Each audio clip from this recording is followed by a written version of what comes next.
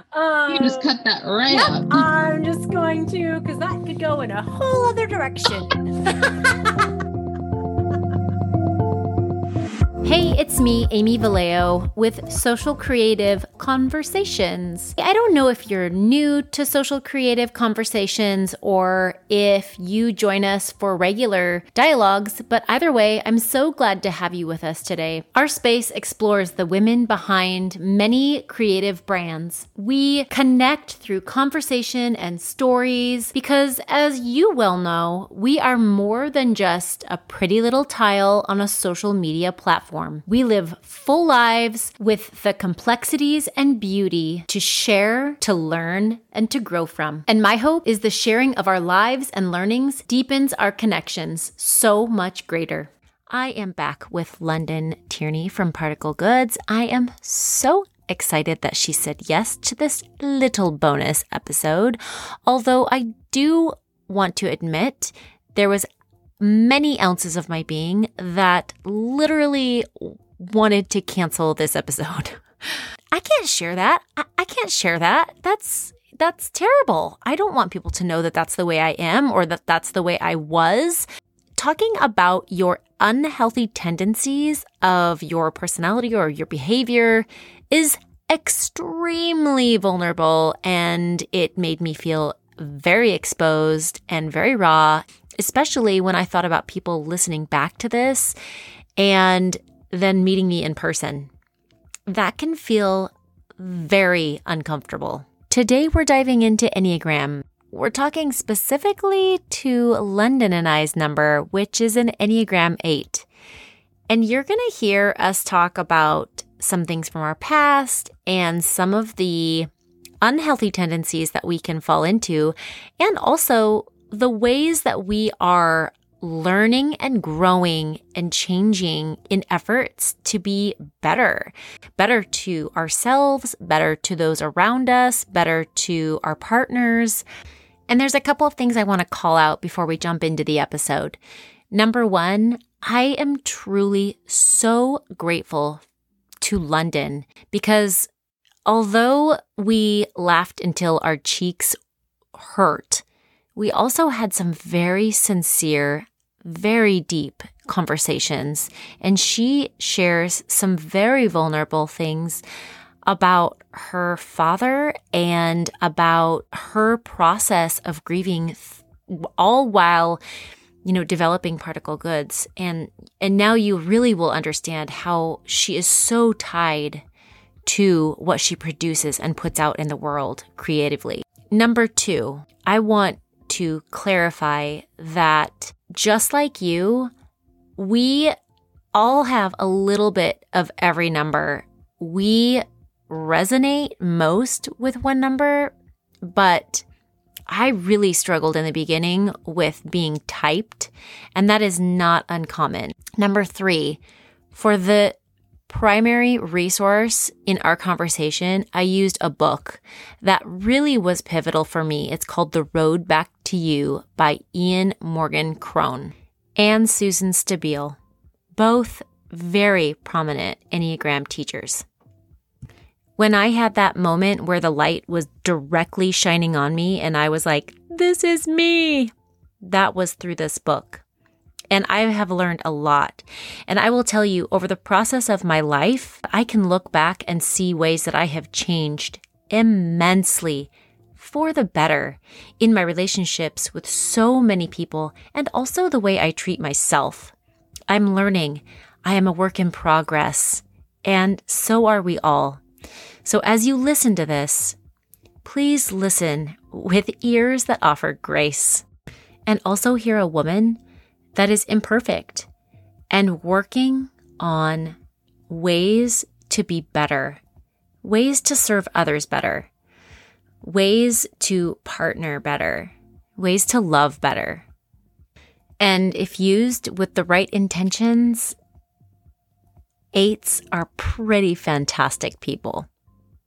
I think it can be really easy for us to talk about the flaws and not enough about the strengths. The goal ultimately is to be a healthier, kinder human being. And I hope that you hear that as you listen to this podcast. And with every brave ounce of my being, I am now going to turn it over to the conversation I had with London as we talk about Enneagram 8s.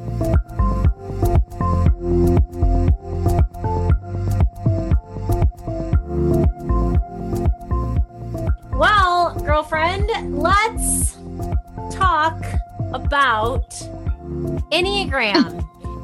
I just got to talk to you, about all things candles. You're, like I've kind of dubbed you the queen of fragrance.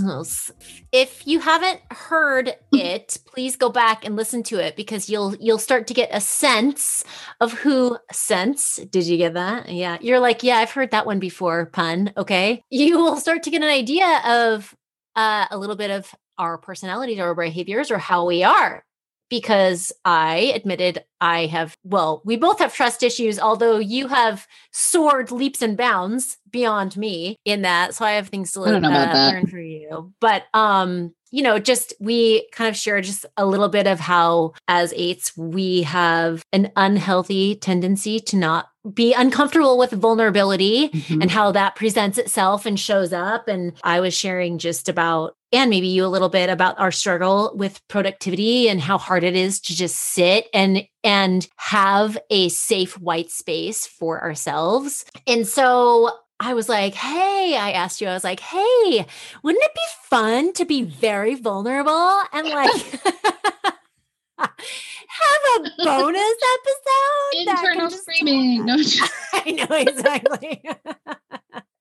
Let's just get real raw. But talking about maybe if we share a little bit of, how we both came to discover Enneagram. So first off, I'll just start. We're both Enneagram 8s. However, we have different wings. And for the purpose of this episode, I'm going to say that a lot of the descriptions that I use and that kind of thing will come from this book, The Road Back to You. I think a lot of people, when they discover their number, they're like, oh my gosh, it was like you were literally pointing a finger right at me. The spotlight was on me. I felt seen. I felt heard. That's how I felt when I read this book. If you, London can see all my Post-it notes in it.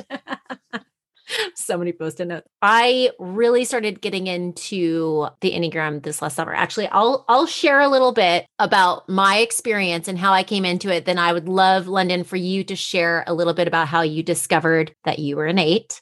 So when many, many, many years ago, maybe even 8 years ago, the group of friends that I had were super into the Enneagrams.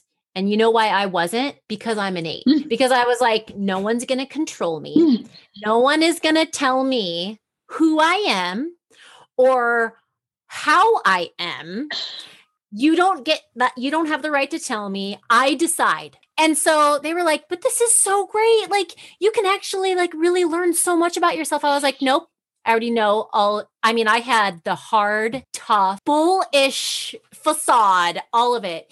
And many, many years later now, I really started to be like, oh my gosh, I started to get to where I just was wanting to learn more about myself. I think we all have that, right? Where we should always be in a constant learning of who we are, how we can be better, find our more healthy self. And so in that pursuit, I did the Enneagram test. Which is the Enneagram Institute. Test? The Enneagram Institute test. Yes.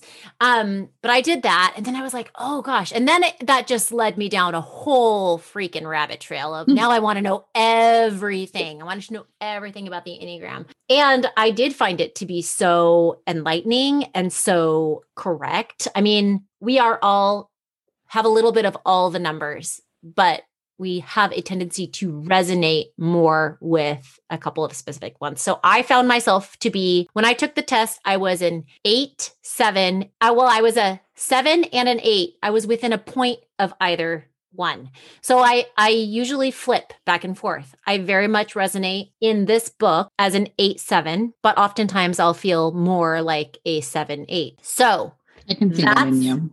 Yes, I know. I've heard Sarah said that she was like, London says she's 2. like happy. She's too happy to be an 8. I was like, I could be too energetic, enthusiastic. So that's sort of how I got into it. What was your experience finding out that you were an 8? I think so I was working at Theo Chocolate Factory. So this was like right around the time of formation of Particle. So like 2017, somewhere in that year. And I had a coworker who was just really obsessed with the Enneagram. Also happened to be the person who recommended my therapist, and it was also her therapist. And I was like, oh, if I see where this is good for you, like that'll be good for me, right? So it's like, okay, I can see how I could trust you. Really funny. But she was very into typing everyone that we worked with. And so I was reading about it. And I always like to say, when you read the descriptions, like the one that you are is the one that you feel a little bit attacked by, where you're like, totally. Wow, okay. But like, yeah, exactly. I mean, it's not true, but like, geez. So I was like, oh yeah, I'm definitely an 8. And I was like, and also I was like, my parents are both definitely 8s. So like, I didn't stand a chance when I read it. Yeah. It was like 8 all the way. Yes. Oh my gosh, that is so funny. And I should say that both of our husbands are 9s, which is sort of interesting. Serious 9. My favorite is when you read the compatibility on, I think it's on the Enneagram Institute. You like read the 8, 9 as a couple. Oh yeah. And like, we just laughed so hard because it was so true. It was like, 8s we push, and 9s, they just get like, they're kind of like, well, you're not going to tell me. So I'm just going to like dig in harder and just resist. I'm not going to like physically or actively, go against you or create more conflict. I'm just going to not do anything. Yes. Yeah. Oh my gosh. I'll tell you what, that was like one of our best date nights is going through that thing, because it is so hilarious. And it's really hard to be like, yes, you do that. You do that. That is you on both sides.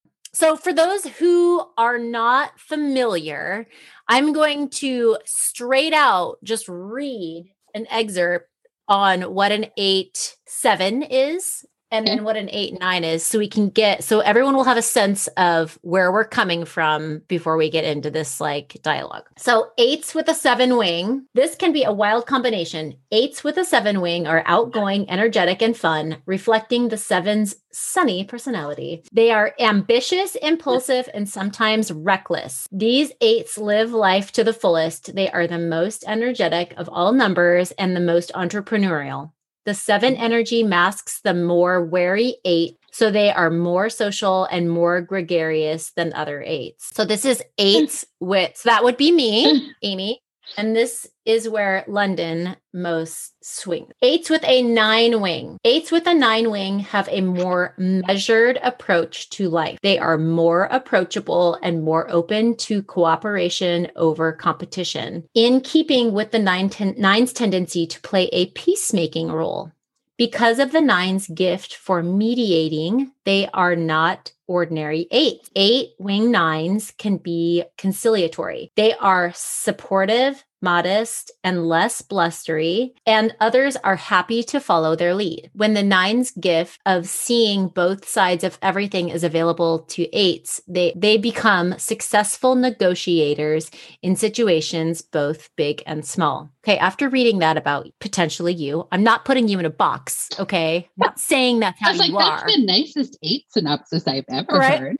Well, it's funny because, I think a lot of the resistance to Enneagram, just like I had, was like, no, you're not going to put me in a box. But then when you do feel like the spotlight's like, oh my gosh, I feel seen. Like, how did they know are there parts in that you're like, no, yeah. I think that's what I like to think that I can be like when I'm at my like best self. Right. Like I'm probably not always that way, but I think like that is my like goal, to be, more like measured, tempered. Yes. So a question for you, because oftentimes I've heard it said that when you're trying to find your number, or when you're thinking about maybe your most unhealthy side, is to think of yourself at 20, because that was the time when we had no other concern other than ourselves. It was all about us. And versus now, when you think about London 8, well, actually, I'm curious if you even knew that you were. It sounds like you maybe knew that you were an 8 at 20. I don't think I did. London in her 20s versus London now. How would you say that you have become or come to have more healthy tendencies? 20s to now. Ooh. I mean, first, like, you couldn't pay me enough to be 20 again. I know that there are people who are like, those were the best. I'm like, no, it's actually the worst. Like, I was ready to be 30 so early on. I was just like, let's do this thing. Like, wisdom's got to come at a later point, right? So I think 20-year-old me was much more prone to the peacemaking aspect, really to the detriment of vocalizing what I needed and standing up for myself. So I think that was one that was really, really hard. And I definitely didn't engage in conflict in the way that I engage now. Like, I would feel it, but I would just like stuff it right back down. You know what I mean? It was like, oh, I have really big feelings, but I felt really overwhelmed by them. And I didn't know how to like deal with that. So it's just like, we're just going to put it all back in there. We're just going to just keep pushing.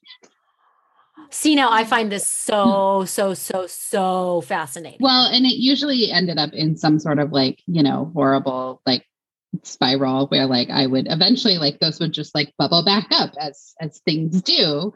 And it would boil over and I would, you know, say something like mean, or I would have like a really, I felt at that time, I remember feeling like I didn't know like how to control all of these big feelings and that they often got the better of it. Just hearing that, I was like, oh my gosh, I want to ask her a question. So 8s are known to like appreciate conflict. It's a place where we feel like, oh, you're going toe to toe with me. This feels like a very respectful place. Like I'm drawn to you. Like when Jake and I fight, in the beginning of our marriage, I had such a problem with like, I don't respect you because you don't stand up for yourself. Mm-hmm. You don't have an opinion. You don't fight back with me. You don't enjoy conflict as much as I do in the sense of let's tussle this out. You know what I mean? How being a peacemaker and also an 8, do you feel that desire for a tussle or like to go toe to toe or drawn to someone because you have just gone through a tough, you know? Yeah.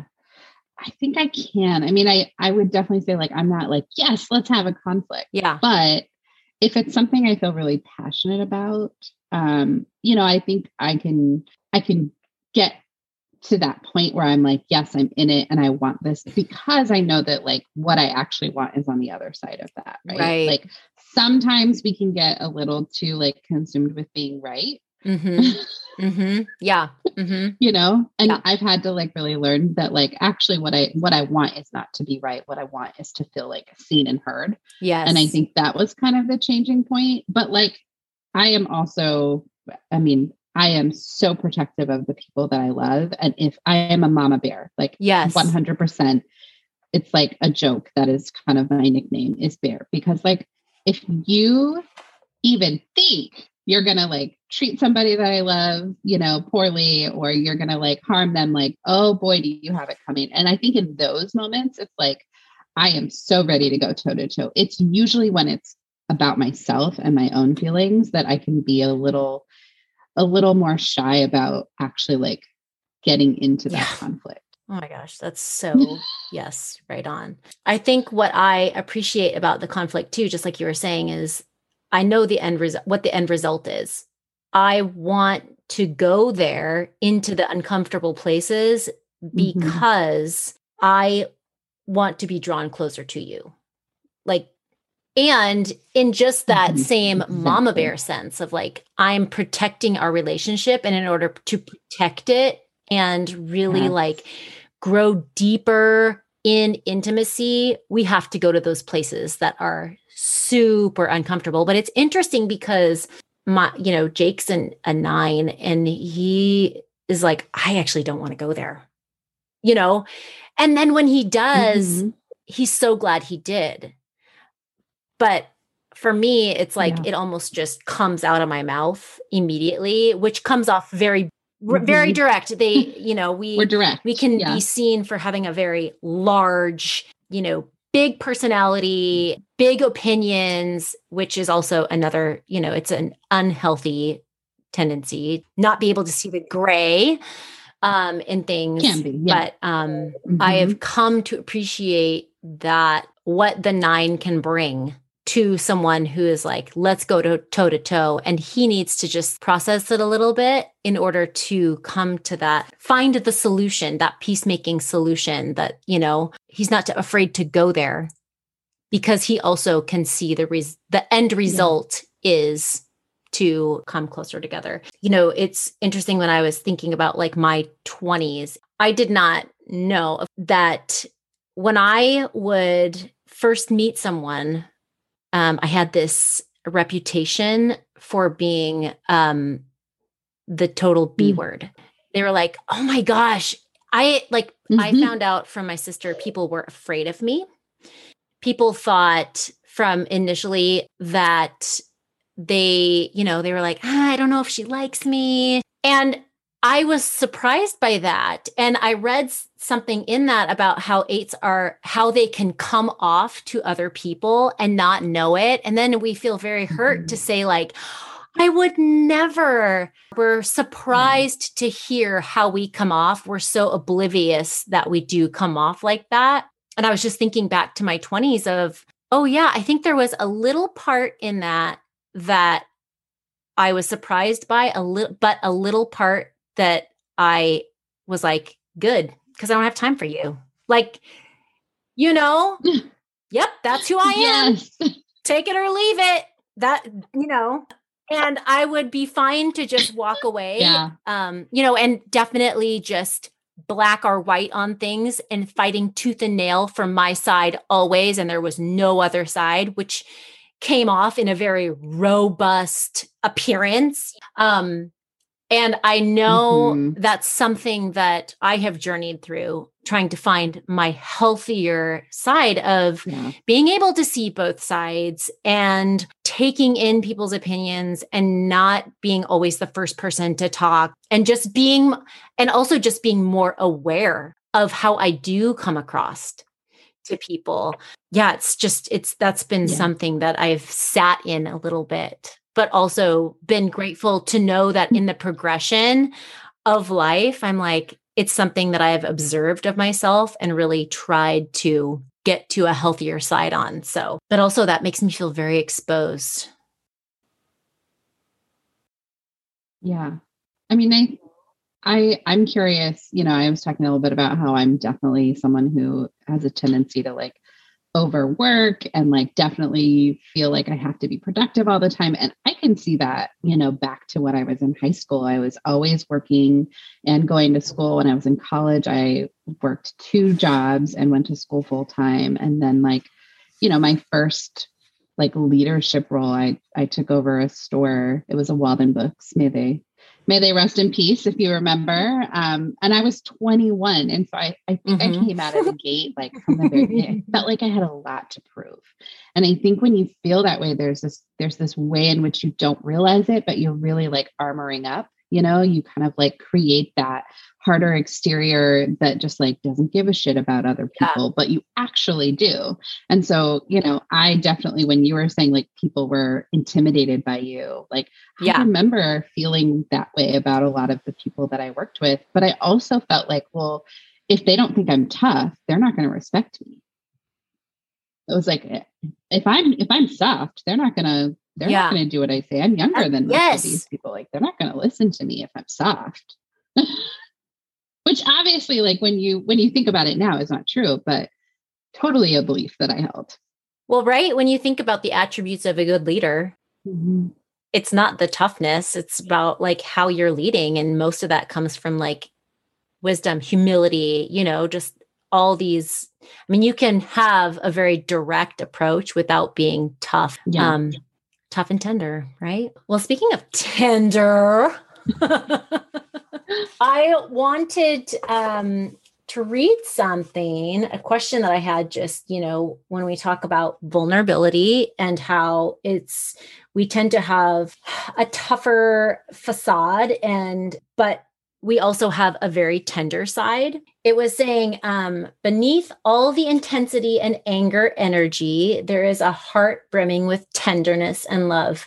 Eights will step in front of a speeding train or take a bullet to the chest for their small circle of friends. A big problem for eights is confusing vulnerability for weakness. Mm-hmm. So they rarely let down their guard to allow others to see fragility or their deep desire to be understood and loved. And I know this is very vulnerable. It's always vulnerable just to speak out and share about our own story, but also knowing that it's hard for the makeup of ourselves and our behavioral tendencies.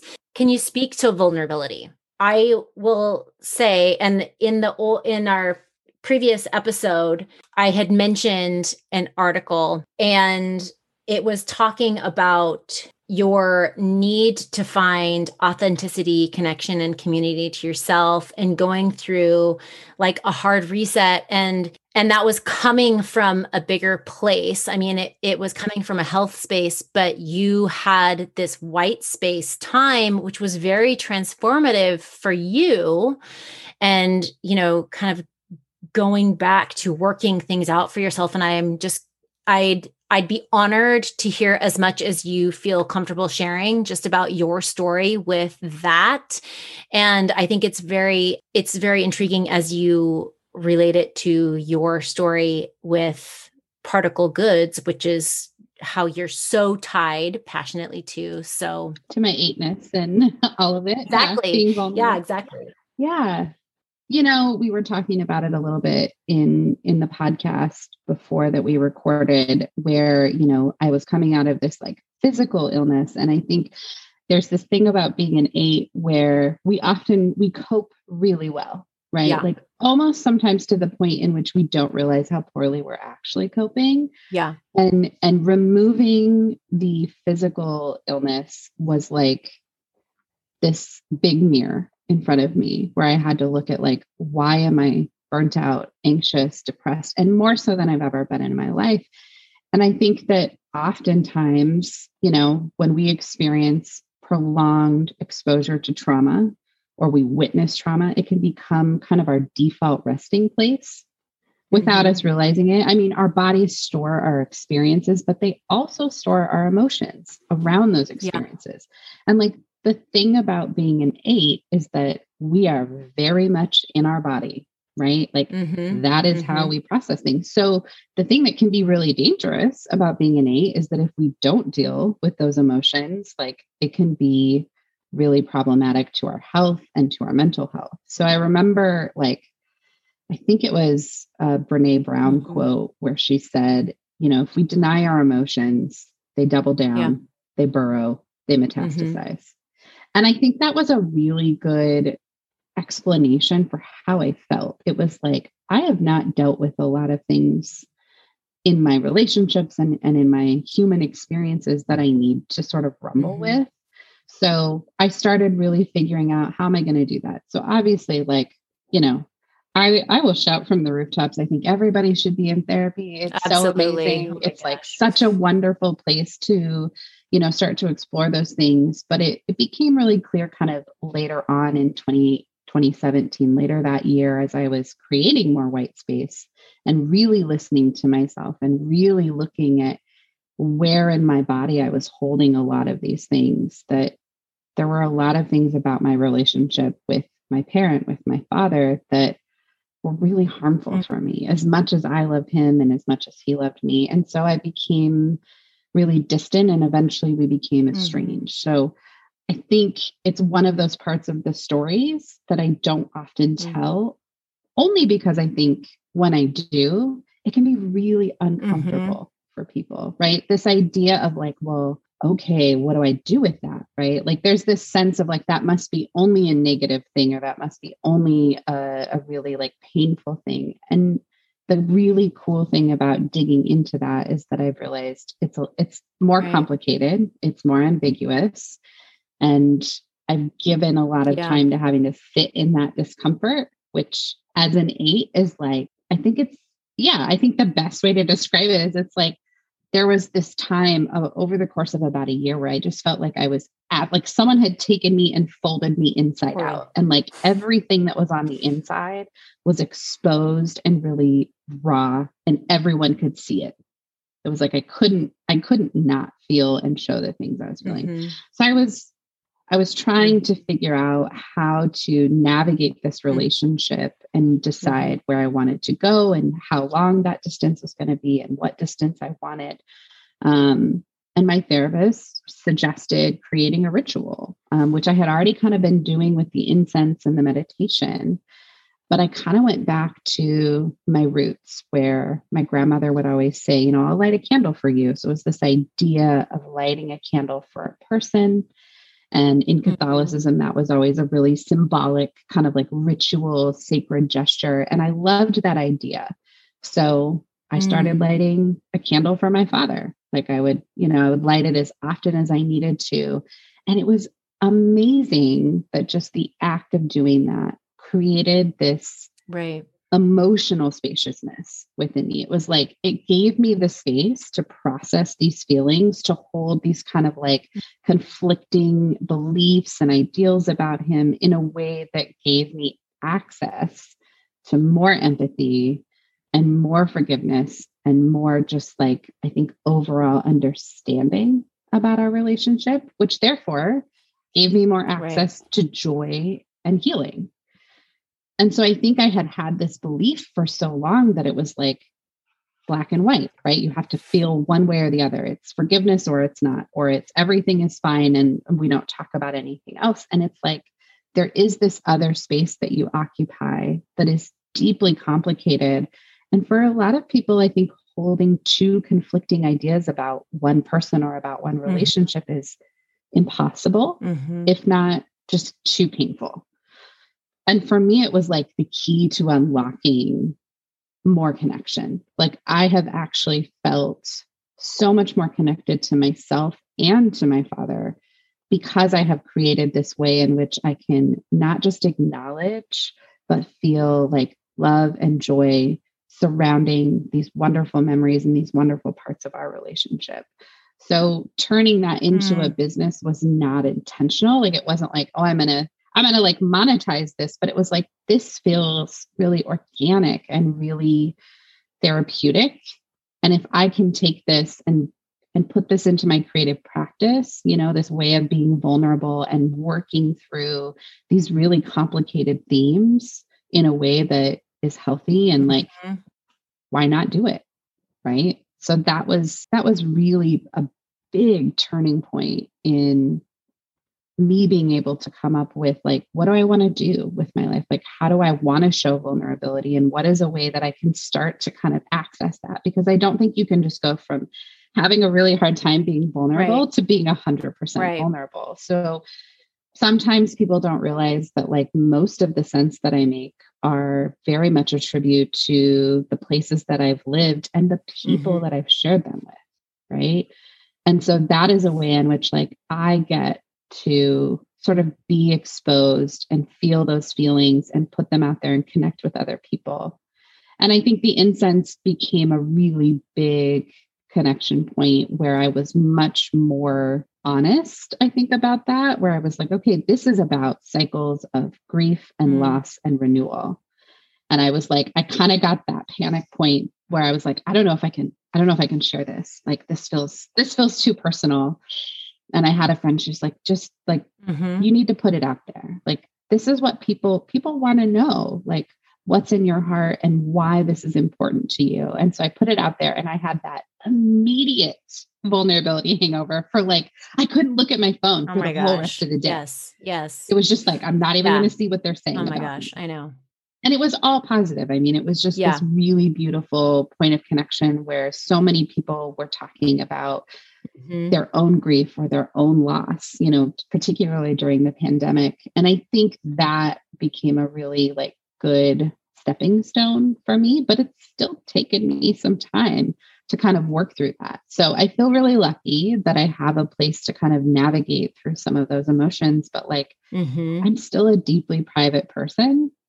And it's really hard to find that perfect balance of like sharing the truthfulness and the like authenticity of our story while also kind of like trying to protect my heart, if that makes sense. Yeah, it's interesting because I was thinking about the whole behind the scenes of it. I consider myself a pretty vulnerable or of a vocally vulnerable person. Like oftentimes I'm not afraid to share like how I'm feeling. But I think what would be surprising, and I'm curious to know if I'm curious, I want to ask a question in a second, but I think what may be surprising to know for a lot of people is that even behind the scenes of some of the stuff I may be sharing, it's only because I feel safe to share it. I'm making the decision to share it because I feel secure in sharing it. But the stuff that's really the vulnerable stuff is all the stuff that's happening behind the scenes that actually no one really knows about. Processing the insecurity that I'm feeling on like, oh my gosh, I can't say that. Like, I don't even know how I feel about that. The real raw stuff. And that's from deep diving into our own self. Just when you were going through that with, the finding the rituals and the journey with your dad, and really feeling uncomfortable with the uncomfortable feeling that you were having. Did anyone know how you were feeling at that time? Maybe your husband or whomever, but who do you let into that space of vulnerability while it's all happening behind the scenes?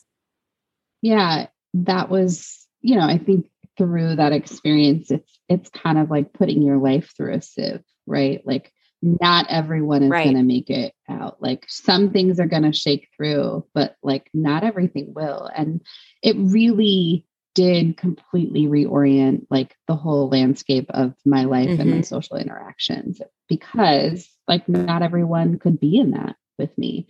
I think for a while, even my husband had a hard time being in that space with me because it's a lot. It's really a lot. And it takes, it's like, this isn't going to be like, I just need a week. It's like, this takes how long it takes. And I did have some really good friends who are obviously still my friends now who were able to make space for that, who didn't try to feel like they had to fix it, who just listened and were, what do you need? Like that kind of support, right? Like people who are just like, I'm going to pick up groceries for you, or I'm going to like sit here while you cry into your slice of pizza and just like, just be there. And I think that is like the hardest thing to do is just to let someone be in their feelings and be there with them. Not trying to judge, not trying to fix it, not trying to do anything, but just absolutely.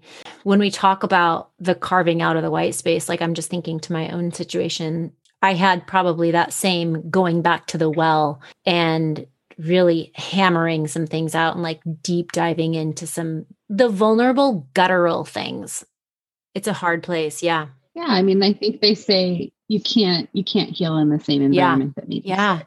Right. And that can be an emotional environment. That can be a physical environment. Our bodies usually will tell us what they need. And then oftentimes I'm just like, and it's like when my computer wants to install an update and I'm like, I'm going to push that off until tomorrow. It's that, but then with myself, right? I'm just like, I'm pushing that. Yeah. Ask me again tomorrow, every single day until finally my body is like, we are doing this. We are shutting it down. Yes. Thanks for sharing that. I appreciate you just sharing it. I'm sure that there are other eights that are like, yes.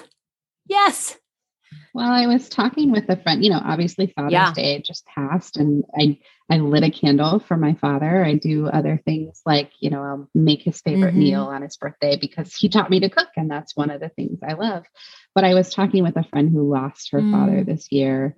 And I think we were just both having that conversation about how hard it is for people to not try to instill this sense of like wrapping all of your feelings up in a tidy bow or like making everything normal again. And I think after this last year, like there is so much more going on with every person than I think we ever see on the surface. And so my hope is just that like we can all put into practice a little bit better this way of holding space for really complicated feelings. Yes, absolutely. And for me, like there's a part that wants to wrap it up and be done. Like, I'm like, okay, that's good. Moving on, moving on. And that's not the way life is. We are always going to be a work in progress. And there's always going to be things that maybe even in your journey with your dad or whatever it is that we're continuing to grow and learn and having to apply that space consistently, just evolve. I appreciate that. Okay, I have just one more question and then we'll wrap it up, because we talked a little bit about, it's been said that we can be suspicious of nice people because it's hard for us to trust people. And when someone is too nice, you're like, all right, what are you up to? Like, what are you doing? What do you want? What's the angle here? Are you suspicious of nice people? And I'll just say, for those nice people who have been nice to us, we're not suspicious of you. We're talking about all the other nice people. Be honest. Yeah, see, but like, she's dying. I'm laughing so hard that like my cheeks are starting to hurt because like it's me. Yeah, I'm always just like, I don't know about that. I just get really suspicious that like, are you really just nice? Or are you just pretending to? And there have been a couple of people who like I knew, for example, on social media. And I was like, oh, they're probably like way too cool for school. When you meet them in person, they're not really that nice. And then I was like, oh, damn. No, they're really cool. Oh, shit. I judged that wrong. You know? I know. But like, I mean, usually I feel like we're pretty good at being perceptive, which I think is just that like we are distrustful of people who are like way too nice because it often feels really surfacey, right? It's like those are often the people who like, they don't want to like dig down with you. And like, yeah, we don't want to be vulnerable, but we want other people to be vulnerable. So if we think that you're just all surface, like I don't got time for that. Totally. I don't want to hear about what you ate for breakfast. I want to know, like, you know, something. I know. I want the meat. Yeah, exactly. And now all I can think about is the next time that we are actually somewhere where we're meeting people. I'm just going to give you a look like, Now, if you guys see London and I at a party, we'll just be hanging out with ourselves because we know you're judging us. No one wants to come over to us because they're nice. You. I know. No, we are also. Well, thank you so much. I'm going to leave it at that. We're going to have very vulnerable, awkward hangovers. Just know for anyone who's listening, we are literally going to take the next 10 minutes after this podcast episode, and we're going to be sitting in a corner just feeling extremely exposed. But of course, we just only talked about just a small bit, and we all have different facets of all the different behaviors and numbers and everything. So, and our whole goal always, you know, I asked you to share a little bit with me because no story that's ever told is for nothing. We can learn so much from everybody's story. There's always something to teach, always something to learn, and always a place to grow. So we want to grow into a more healthy person, and that's the goal. So thank you so much for just dying of laughter and turning beetroot with me. I appreciate it. And, you know, if you guys see us at a party, we're looking forward to getting to know you, but just don't be too nice to us. Okay. I'm really excited for people to get to know you through what you put out into the world, because as I just heard, so much of you is tied to the creative making that you gift us with. Thank you for sharing yourself with us in so many ways. It's very personal, and I'm just glad for it. So thank you. Okay, who's hanging out with us? Anyone want to hang out with London and me? I know all the eights will, that's for sure. Oh, you guys, thank you so much for sticking in and listening. That was such a fun episode, but also probably one of the most vulnerable episodes that I have recorded. It felt very exposing and very raw, but honestly, I don't know that I would have wanted it any other way. I think that that's really what 8s look for. Some of those uncomfortable places that draw people in so that we can go deeper and truer with each other. And I am so grateful that London was a part of that because, man, she explained things so well. I am so fortunate to be in a position to have conversation with other people who can elaborate and very eloquently relay some of the things that I am trying to get out of my mouth. Sometimes that is very hard for me. But as we were talking about, trust and those kind of things, she's so right. We can tend to draw from the gut. Our instincts are always very suspicious because trust is such a huge deal to us. But I tell you what, once you have it, you've got it. And because we tend to be very invested, it's a big deal to give a part of ourselves away to someone else and trust that with them. And just like you heard, we can be very tender people. Behind that sometimes tough exterior lies a person who is extremely insecure and very tender. As I'm editing the podcast, I get to listen to it one time by myself, and I kept hearing myself say the word conflict, and I really just want to call that out. I really feel like that was the wrong word choice. The truth is that I seek honesty.